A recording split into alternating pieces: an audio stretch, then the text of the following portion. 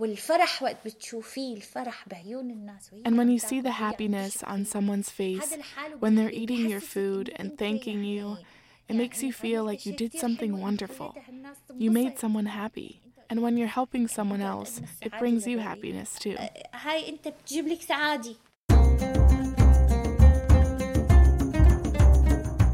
My name's Clara, and this is Sandstone.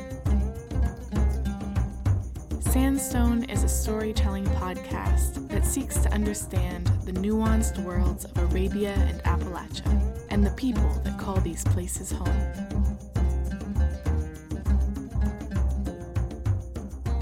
Guys, this is the last full episode of Sandstone, and I'm crying. You can't tell, but I'm crying. Thick, gooey tears that are probably just eye boogers. It's been real, people.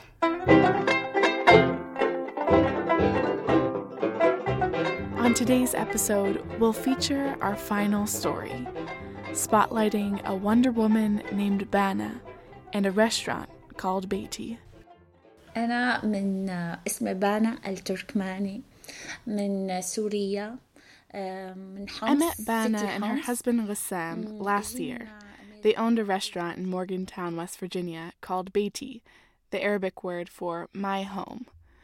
And I loved eating at Beity. The food was delicious, the atmosphere was warm and welcoming, and the owners seemed so kind. And I was looking for a job, so I decided to apply. And when I dropped off my resume, Ghassan seemed indifferent. He was like, okay, I'll take a look, and I'll get back to you. But then I was like, also I can speak Arabic if it makes a difference. His eyes got huge, and he was like, well, we could start you next week. جينا أمريكا 2012. أنا 3 brothers هني هون. In 2012, Bana's 3 younger brothers were already living in America. One was in business and the other 2 were doctors. And as they followed the news of the war unfolding back home, they begged Bana to come to the U.S. They were scared for their sister and her family. So Bana, Ghassan, and their 4 daughters bought round-trip tickets to the United States. They planned to stay just 6 months on a tourist visa, and after things cooled down, they would go back home. We didn't take a lot with us because we were just planning on staying a short time until the war ended in our country and we could go back. Because that's where my husband's business is. He has factories. We have our work. So we came here and the war started getting worse and worse. So we decided to stay for a while.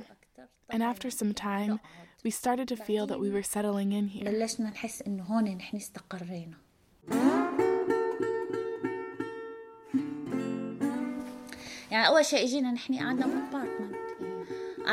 When we first came, we just rented an apartment because we thought we weren't staying long. We thought that we were going home. But with time, we began to think about buying a house, buying a car, and making our own business. We started working, but the work was hard. Neither Bana nor her husband had ever worked in the restaurant industry, but Bana was a natural chef and had always loved the kitchen.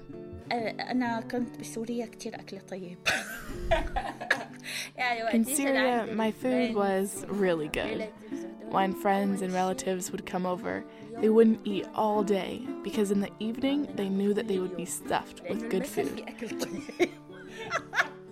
My mom makes really good food, and my grandma too.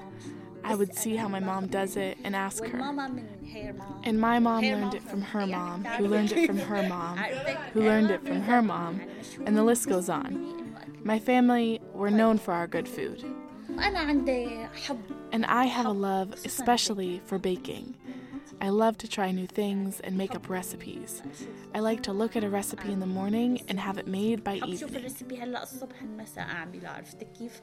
Bana and her husband started out as co-owners of an Arabic restaurant in town, and after a couple of years, they decided to open up their own. It was hard work. I mean, we could have worked less and not cared as much, But we have standards, and we wouldn't want to tarnish the reputation of the restaurant. When you're feeding someone, you're responsible for the body of another human being. You're putting something into their body. And if the meat's not fresh or something's a little bit old, that might cause health problems. Maybe someone would have to go to the hospital because of the food you fed him. Working in the restaurant industry is stressful, but owning a restaurant? I mean, I know I wouldn't want to do it. They had just a couple of employees on the payroll, but most of the time it was just Bana and Ghassam running the show, cooking food, cleaning tables, receiving customers, just the two of them, by themselves. And despite the stress, they were always patient, soft-spoken, and good-natured with customers and with each other. It's amazing to see a couple work together like that for 12 hours each day, go home together, and do it all again, for years.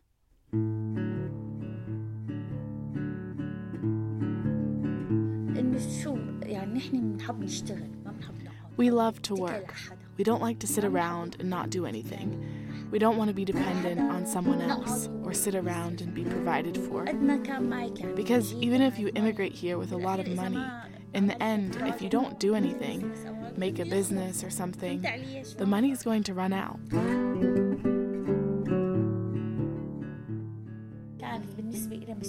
In my mind, food represents a big responsibility. My customers, I love them like my kids. And the food that I make for them is the same food that I bring home and feed to my own children. They were generous, too. They would offer heaping portions and slip complimentary sweets into takeaway orders. They would give discounts to friends and family, and friends they treated like family. And they would send me home with lentil soup and grape leaves and my favorite desserts and say, "Are you sure you don't want anything else?" The principal customer base was Arab students from the university. And every day between classes, they would come for lunch, order a lamb stew and a taste of home, and go back to class. But for locals, too, it was a crowd favorite. The language barriers were sometimes tricky.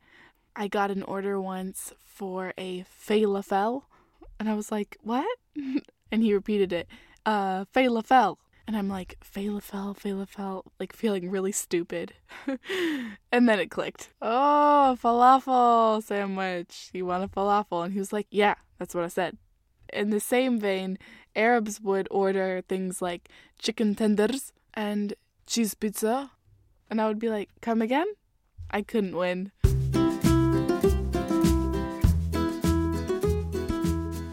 I would work just a couple days a week, but every shift I would come in smiling and go out smiling. And if you've ever worked in a service job, you know that that's like a really rare experience.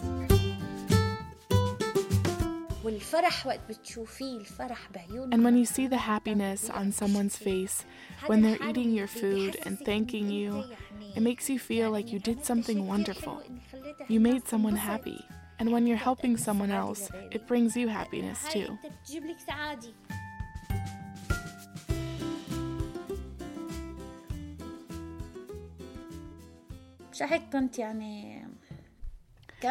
But eventually, with the kids and all, I got tired.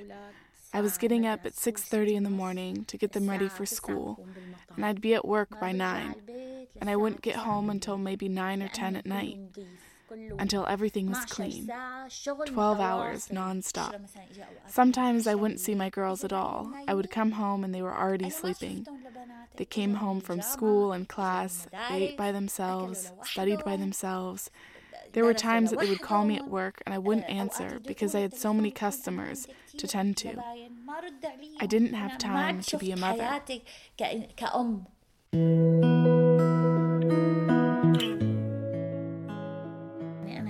We worked like this for 6.5 years, since we came to America, to the point where we just couldn't do it anymore. They decided that it would be better to close down rather than keep going and compromise the quality and reputation of their service. Since I was working at the front counter during this time, it was my duty to break the news that Beity was closing. And the regulars were heartbroken. It was so sad to tell them. Where will I get my lamb stew or my shish tawuk sandwich? One lady even cried a little bit. We were on our way to the lake and 4 boys stopped us. And they asked, "Why did you close down?" They told us, "We don't know what to eat. We don't know where to go. Since you guys closed, we can't find anything good." And I'm sad for them. I want to open it back up just for them. Even though it was difficult and stressful, I really loved my customers.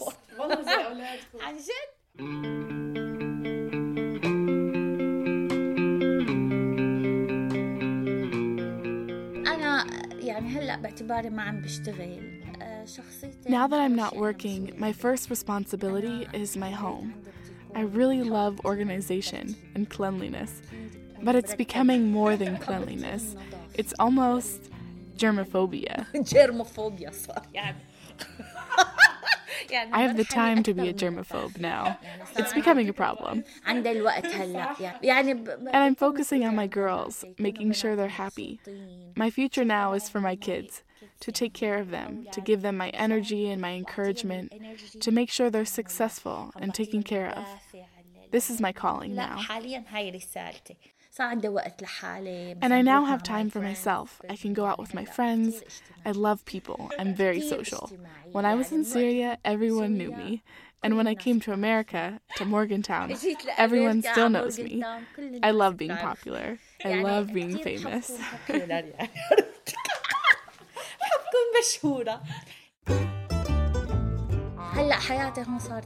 Now my life here feels like it did in Syria. I have friends and my family, and I'm famous again. And here it's even better because I have friends from different cultures, from all nationalities.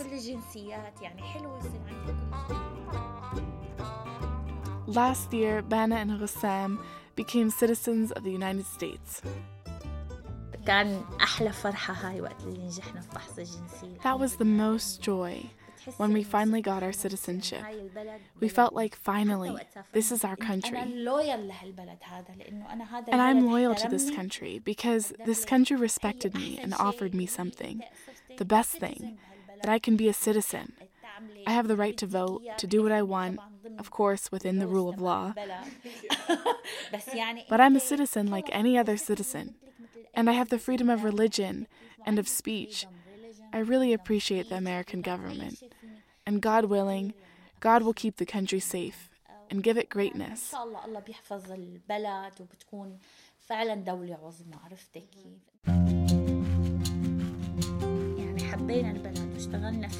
We love this country. We've worked here and contributed to society. We've contributed our work, our culture, our history, our efforts. We've paid our taxes. We've benefited the country and the economics here. The people in Morgantown accepted us and helped us. There was support for us. But even so, it hasn't always been easy. My younger girls, they adjusted quickly, but the older girls, they went directly to high school, and they had a hard time making friends. Even still, there are people that don't accept them. There are people that just have the wrong idea, especially when they see the hijab. I mean, we're coming from a developed country, but there's still people that think we ride camels and we live in tents. Look at the facts. Look at more than one news source. Travel. Make up your mind for yourself. Don't just accept an idea from something you see or hear. Try to find an opportunity to get to know people, to challenge the stereotype that's been created about us, about Arabs in general and Muslims specifically. We have to accept each other.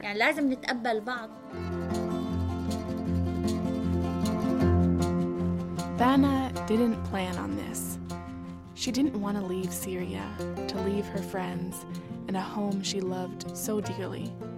And although it's not the same, she's made a new home here in West Virginia, and she's called it Beity, my home. It's warm and welcoming, echoing of laughter and joy, complete with a home-cooked meal and a mother's love.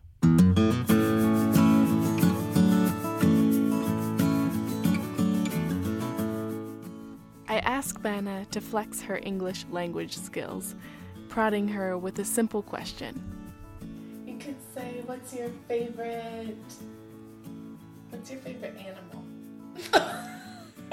I hate animals. لا والله hate animals. ما بحب الحيوانات. Oh my gosh. ما بحبهم. بخاف. ليش بتخافي؟ ما بعرف يعني ما قصد بخاف من الحيوان. بس بالإنجليزي. I'm not scared from animals because I'm germophobia. Before experiencing a global pandemic, I never thought about germs, ever. But now, I mean, Bana's right. Germophobia, it's the way to go. Yeah, I like everything to be no germs. No. But what if you're outside? outside inside outside is يعني أنا when I'm walking in the street and the animal beside me, it's okay, yeah, but I'm not go to the put my hand no, I hate that. Because you know the germs will be in my hands. Yeah. This is if you had to choose an animal, what would you pick? I think birds. Birds? Oh, that's yes. Sweet. Why? Because I love to fly. Yeah, they are cute. They sound cute. I feel like the sounds like peace. Yeah. Oh, that's good. That's good. That's good. Yeah, tamam. Next time on Sandstone, a last mini episode and my closing remarks on this very special journey.